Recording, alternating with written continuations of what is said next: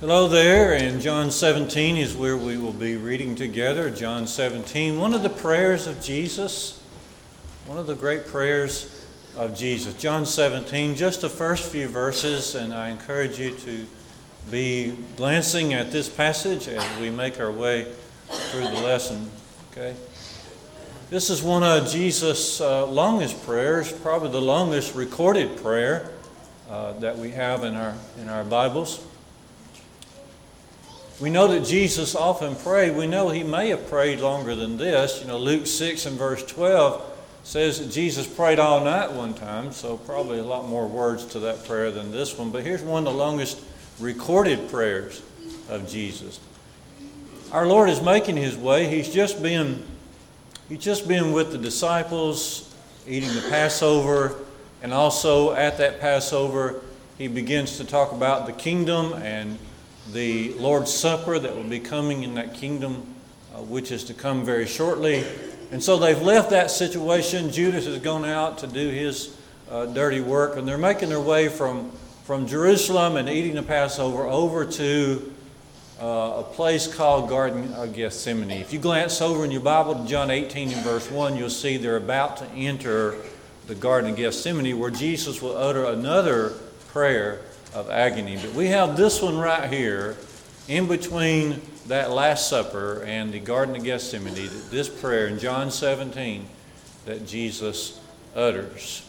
I was thinking, how can you know that God is real? There's a lot of ways to go and find out. Is God real? How can we make him real to us? We could use logic, we could use philosophy, and we could say, well, this universe definitely had a beginning, and so there had to be a beginner. This universe definitely has design to it, so there has to be a designer. We can look within ourselves and see the complexity that is there. We are both flesh, but we're also spirit. And we'd say, well, there has to be a designer behind our very existence. But what I like to do is look at Jesus. The best way to know that God is real is to look into the words of our Lord, and especially this prayer here in John 17. So, for our consideration, we want to look here at the hour of Jesus, the glory of Jesus, the gift of Jesus, the work of Jesus, and then the home of Jesus. That's how we're going to proceed this morning. Just the first few verses of John 17. First, let's begin as Jesus prays to his Father. Notice the hour of Jesus. As he prays here in John 17, verse 1, he looks to his Father, he lifts up his eyes, and he says, Father, the hour has come. We know what that means. The hour of his death. The whole history of the world has been coming down to this very point, this very hour of Jesus suffering for our sins and dying for our sins, eventually being resurrected and ascended up on high. But this is that hour, and not only has the world been headed toward this point, but Jesus has talked about it quite a bit. John 2 verse 4, if you just want to list some verses, John 2 and verse 4, and John 8 and verse 20, and John 13 verse 1, and John 12 23, and John 12 27 and 28, Jesus had been talking about this hour. John 13 verse 1, notice as he begins to eat the supper with his disciples, the comment is made that Jesus knew that his hour had come to depart out of this world and go back to the Father. Jesus knew that hour was upon him. As I said, in a sense, the whole world has been moving in this direction. We can go way back to the prophets like Isaiah 53, and we can read how that someone was going to be coming who would be bruised for our iniquities and wounded for our transgressions, and that person was Jesus. And way back in Isaiah's time, hundreds of years before Jesus, this was prophesied. Now that hour has come. Jesus seems very determined, doesn't he? Very confident that this hour has come and he is going to fulfill what needs to be done in this hour. If you glance over to John 18, I forget what verse it is, but when they come to arrest Jesus there in the first 10 verses of John 18. They come and they said, one of the soldiers said, "We seek Jesus of Nazareth." And Jesus steps forward and says, "I'm he, right here I am." See, Jesus is ready. He is prepared to die for the Father and for mankind. But in another sense, Jesus is very troubled here. He's very troubled. And that's not just me saying this. Glance back to John 12 and looking down to verse 27, Jesus says this. He says, "My soul is very troubled." And he says, sort of to himself, or he wants the disciples to hear it, he says, "My soul is very troubled. What shall I say? Shall I say to the Father, 'Father, save me from this hour'? No," he says, "but for this hour I have come. For this very purpose I have come." But notice that this is not just really easy for Jesus to walk through. Jesus will be struggling because Jesus is the Son of God. He is the Son of Man. He is human. He became flesh. He will struggle a little bit in this, quite a bit in this, in order to suffer for our sins. But there is a struggle to him. The hour of Jesus. The hour of Jesus. Jesus shows us here, before we leave this idea, he shows us how to deal with stress, because he knows what's coming. I think it's particularly difficult for Jesus, and this is a way in which Jesus experiences things that we don't. Jesus knew exactly what was coming. He knew down to the details, the suffering that was ahead. He knew exactly how it would all take place with the Jewish leaders and then the Roman leaders. He knew the crucifixion. He knew every little detail that was coming, and so that would make it very difficult for him. No wonder he said, "My soul is troubled," but yet he's going to suffer for us. But notice he shows us how to handle distress, because he's taking all of this to the Father in prayer. Not only here in John 17, but later in the Garden of Gethsemane, he's going to be praying again. Jesus prayed all the time, and he teaches us to pray all the time. In fact, in Luke 18, verse 1, Jesus taught his disciples that they ought always to pray and never to faint. But he's also teaching us here that when times of difficulty, when times of trouble, when times of struggle are upon us, we need to especially learn to pray then. Glance back, if you will, to Psalm 18, verses 4 through 6. Psalm 18, 4 through 6. This is a prayer of David, but it almost seems like Jesus is following in this very path of the prayer of David in those days. But in Psalm 18, verse 4, David is running from his enemies, and he says that the cords of death are just all around me. The cords of death are just all around me. The cords of destruction are just all around me. But notice what David says in Psalm 18, verse 6. He says, "In my distress, I called upon the Lord. To my God, I cried out for help. And from his temple, he heard my voice." And in a lot of ways, this is what Jesus is doing here. Okay. In his distress, he is calling out to the Father, and he's teaching us that we can do the same. So, first of all here, see in this prayer the hour of Jesus. Appreciate so much that first song that was sung before Bible class. "'Tis so sweet to trust in Jesus." The more we come to know about Jesus, the easier it is to trust in our Lord. In the second place this morning, notice not only the hour of Jesus, but notice the glory of Jesus. This is how he prays in John 17, verses 2 and 3, or actually verses 1, 2, and 3. Okay. He talks about the glory. He says it in kind of an unusual way. He says, "Father, glorify your Son, that the Son may glorify you." So what's Jesus saying here? Glorify your Son, that your Son may glorify you. Right.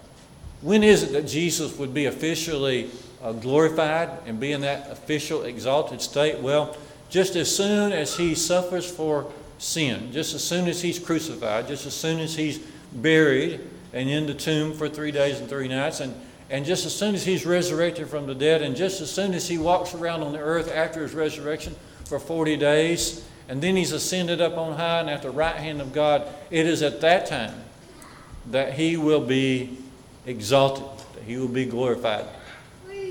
In Luke 24, the day that Jesus was raised from the dead, Luke 24:26, he says to some of his disciples, he says, was it not necessary for the Christ to suffer and then to enter into his glory? You see, Jesus is headed to the right hand of God. So that's why he's saying to the Father, Father, glorify your Son, that the Son may glorify you. How is the Father honored? Okay, the main way that the Father is honored is when lost souls are recovered and brought back to him. And once Jesus gets to the right hand of God, that will enable many, many people, and it's still happening today. Once Jesus got to the right hand of the Father, then that set up the whole gospel system and the system of the New Testament church, and many souls have been saved, were saved in that day, are still being saved. Okay. You see, Jesus says in John 15:7-8, herein is my Father glorified, that you bear much fruit. You see, when a lost soul comes to the Lord, this is what honors the Father. And once Jesus gets to that right hand, then he's going to be able to enable the world to find their way back home. In Hebrews 2, verse 10, and this is a fabulous little passage here, Hebrews 2, verse 10, it says of Jesus that because he suffered for sins, he brought many sons to glory. And I believe this fits in right here. Jesus being at the right hand of God, going through what he needed to go through to get there, then that enabled many people to become sons to the glory of God. You see that? And if we want to follow suit, if we want to follow the ways of Jesus, then the way for us to bring honor to God is to assist the Lord, to assist in this process of bringing lost souls back to God. Matthew 5:16 says, let your light so shine before men that they may see your good works and glorify your Father who is in heaven. Okay. So we see here as Jesus is praying, he discusses with the Father the glory of himself and the glory of the Father. One other passage I wanted to notice with you before we move to our next point.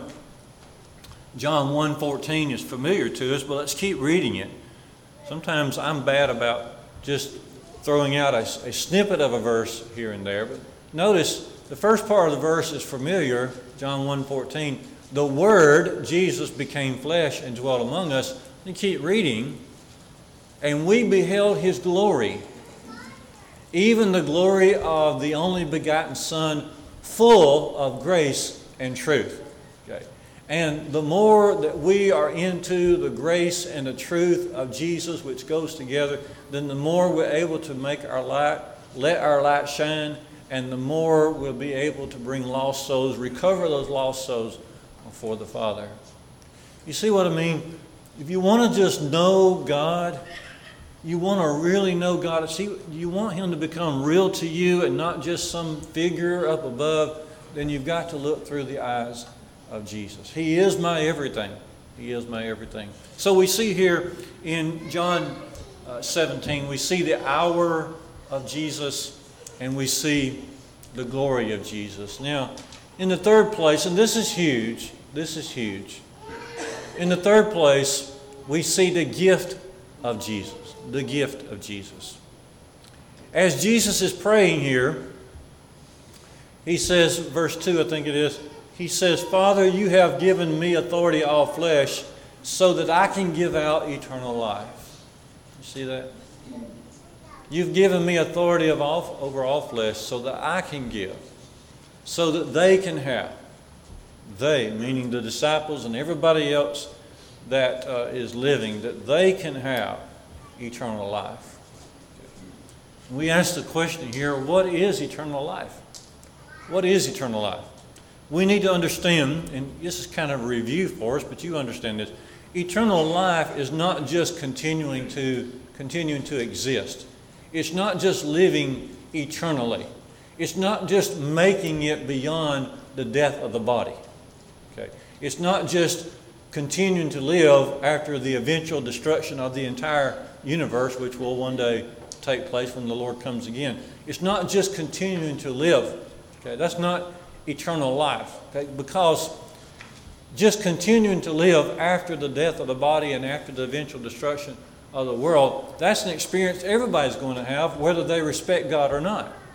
See, John 5:28 and 29, you remember Jesus said, "Marvel not at this, a time is coming when all who are in the tombs shall hear my voice and shall come forth.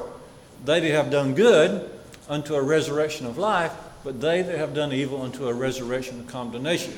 Okay, so just continuing to live is something everybody's going to experience. And so that's not really what Jesus means here by eternal life.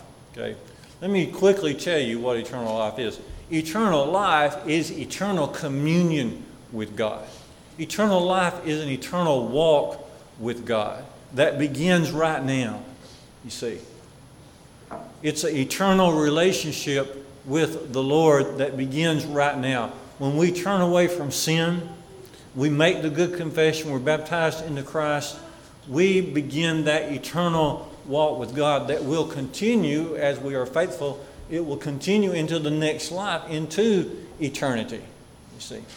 But Jesus expands our definition of eternal life. Notice what he says here in verse 3 of John 17. He says, "This is eternal life." Don't you love it when the Bible is just straightforward with you like that? This is eternal life, that you may know the only true God and know Jesus Christ whom he has sent. Now, a couple things we need to know about know. A couple things we need to know about knowing. In one sense, a person can know some things about God. Some things about God. But really not know him. Okay. Paul makes reference to this in Romans 1:20-22 when he talks about those early Gentiles who saw the evidence for God, and he says there, but they rejected him. And he said they saw the evidence of God, rejected him. But he says it like this. He says, "They knew God, but they glorified him not as God, and neither were thankful. But their foolish hearts were darkened, and professing themselves to be wise, they became fools." And so we can know some things about God. A person can know some things about God and really not know God in an intimate way. So there's the idea of knowing some things about God. But then what Jesus is talking about here is knowing God in that intimate way. There's the idea of knowing God and knowing his will and submitting to it, yielding yourself to it. John explains it for us in 1 John 2, verses 3 and 4. So make a reference there, surely in your Bible somewhere. 1 John 2, 3 and 4 clears this up really well. Okay. So John says there, "Hereby do we know that we know him, if we keep his commandments. If someone says, 'I know the Lord,' and does not keep the commandments, then he is a liar, and the truth is not in him." Now that just clears it up for us right there. So in order to know God, we've got to know his will and then be obedient to him and keep those commandments. As the Hebrew writer says in Hebrews 5, verses 8 and 9, "Though he were a son, yet learned he obedience by the things which he suffered. And being made perfect, he became the author," and here it is right here, underscore it, Hebrews 5, verse 9, "He became the author of eternal salvation." That's what we're talking about here, eternal life. He became the author of eternal salvation unto all those who obey him. See? And so, let me ask you a question. Is it possible to know God and then not know God at the same time? It is. It is. You can know some things about God, but not really know him on the personal level. And that happens a lot. Some of you will know who I'm talking about. Some of you won't, but it's okay. But we had a member here at Midway one time whose dad was an unbeliever and lived in Decatur, and I and several others would go and see him quite often. I took up the habit of walking with him at the mall just to try to break through some of his unbelief. The man knew a lot about spiritual matters. He knew a lot about history. He could tell you about some names of the Old Testament and the background and the culture of the Old Testament more than most of us could. But he did not know God. It was very sad. He stayed in his unbelief, even though he knew a lot of facts about God. He knew some things associated with church, but he never come to know God. And that's what Jesus is talking about here. And so, notice not only the hour of Jesus and the glory of Jesus, but notice the gift of Jesus. This gift is available to all of us if we will take the effort to know our Lord, know His will, follow Him, submit to Him. And then this, like I said a minute ago, this is huge. It doesn't get any bigger than these words of our Lord here. And then in the time remaining, notice quickly in John 17, 4 through 8, notice the work of Jesus. Jesus says, I have finished the work that the Father has given me to do. This is also something that was on Jesus' mind time and again. For example, in John 4:34, he would say to his disciples, they were concerned about what Jesus had to eat. He says, my food is to do the will of Him who sent me and to finish His work. Again, in John 9 verse 4, Jesus said, we must work the works of Him that sent me while it is day. The night comes when no man can work. And so Jesus is saying again here in John 17 in His prayer, Father, I have glorified You on earth. I have finished the work that You have given me to do. Wouldn't that be great as an inscription on someone's tombstone? Is those words there in verse 4? Could that be said of me? Can that be said of you in a personal way? Can it be said at the end of your life, I have glorified the Father and I have finished the work that He has given me to do? Okay.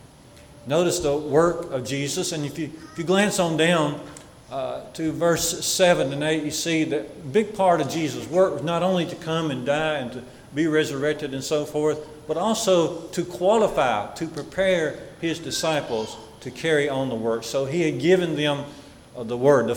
Notice in verse 8, the words that the Father had given to the Son had turned around and given them to His disciples. And then later, the Holy Spirit would come upon the apostles of Jesus to confirm all the things that had been said by Jesus. And so Jesus, in His work, He gives His Word in order that His ways can be carried on. Okay. One thing that we get from this is that there is no ongoing personal preaching ministry of Jesus. Once Jesus ascended back up on high, then He does not make any more personal appearances to people today. Since that time of ascending back up on high, Jesus then made no more personal appearances to anyone in order to communicate to them. I know a lot of people talking that way, but notice what He says here. I have taken the words of the Father and I have given them, all of them, to the apostles. Okay. And so if we want to know about the Lord, then we go to His Word as written down for us. Notice not only the gift of Jesus and the work of Jesus, but notice finally the home of Jesus. John 17:5, you notice it here with me. He prays, he says, Father, glorify me with the glory that I had with You in Your own presence before the foundation of the world, or before the world existed. Isn't that amazing? Isn't that amazing? Have you thought about this lately, that Jesus had all glory before He come to this earth, and He ascended back to the Father, and He still got all the glory that God could possibly have. We don't add anything to the character of Jesus. All the serving, all the sacrificing that we think we might do, all the giving that we think we might we might do, we don't add one whit. The Lord is the Lord, whether we serve Him or not. He is glorious. He's always been glorious. He's still glorious. And the decision comes down to us. There's no failure in the Lord, not one little bit. The Lord is full of glory. He was, He is, and He still is full of glory. And notice how that He desires to go back home. In a smaller sense, of course, we can go there to be with Him. That's what He desires. I'm reminded of Paul's words in Romans 8:18. He says, I reckon that the sufferings of this present world are not worthy to be compared to the glory which shall come our way. That's what the Son, that's what the Father wants. They want us to be there at the throne of God's glory. Jesus has paved the way. He prays to the Father, restore the glory that I had before the world existed with you. That has happened. Now He wants us to be there with Him, at home with Him. I just think, maybe I'm wrong, I just think these are powerful words, John 17, 1 through 8. With the limited time that we have in a session like this, I wanted us to see the hour, the glory, the gift, the work, and the home of Jesus. Don't you want to be there with Him? Doesn't that drive your every thought? Is this our ultimate desire? Does everything else rotate around this one idea of being home with the Lord? In 2 Corinthians 5 and verse 9, Paul says, whether I'm absent from the body or home in the body, whichever, I make it my aim to please the Lord. That is the goal that we have. We have this time reserved for the Lord's invitation. It is His invitation. And He extends it to us really every day, every hour of the day, especially though when we all come together. Are there some burdens? You know, the Lord was burdened as He was praying this prayer. Are there some burdens that the family of God can help you lift this morning? What about that gift of eternal life? Maybe you claimed it at some point in your life, but maybe you're not so sure about it now. 1 John 5:13, John says, brethren, he said, beloved, I write these things unto you. Those of you who believe in the Lord, I write these things unto you, that you may know that you have life eternal. Can you know that? We would love to assist you in gospel obedience this morning. Will you come? Let's all stand and sing this next great song, Rock of Ages.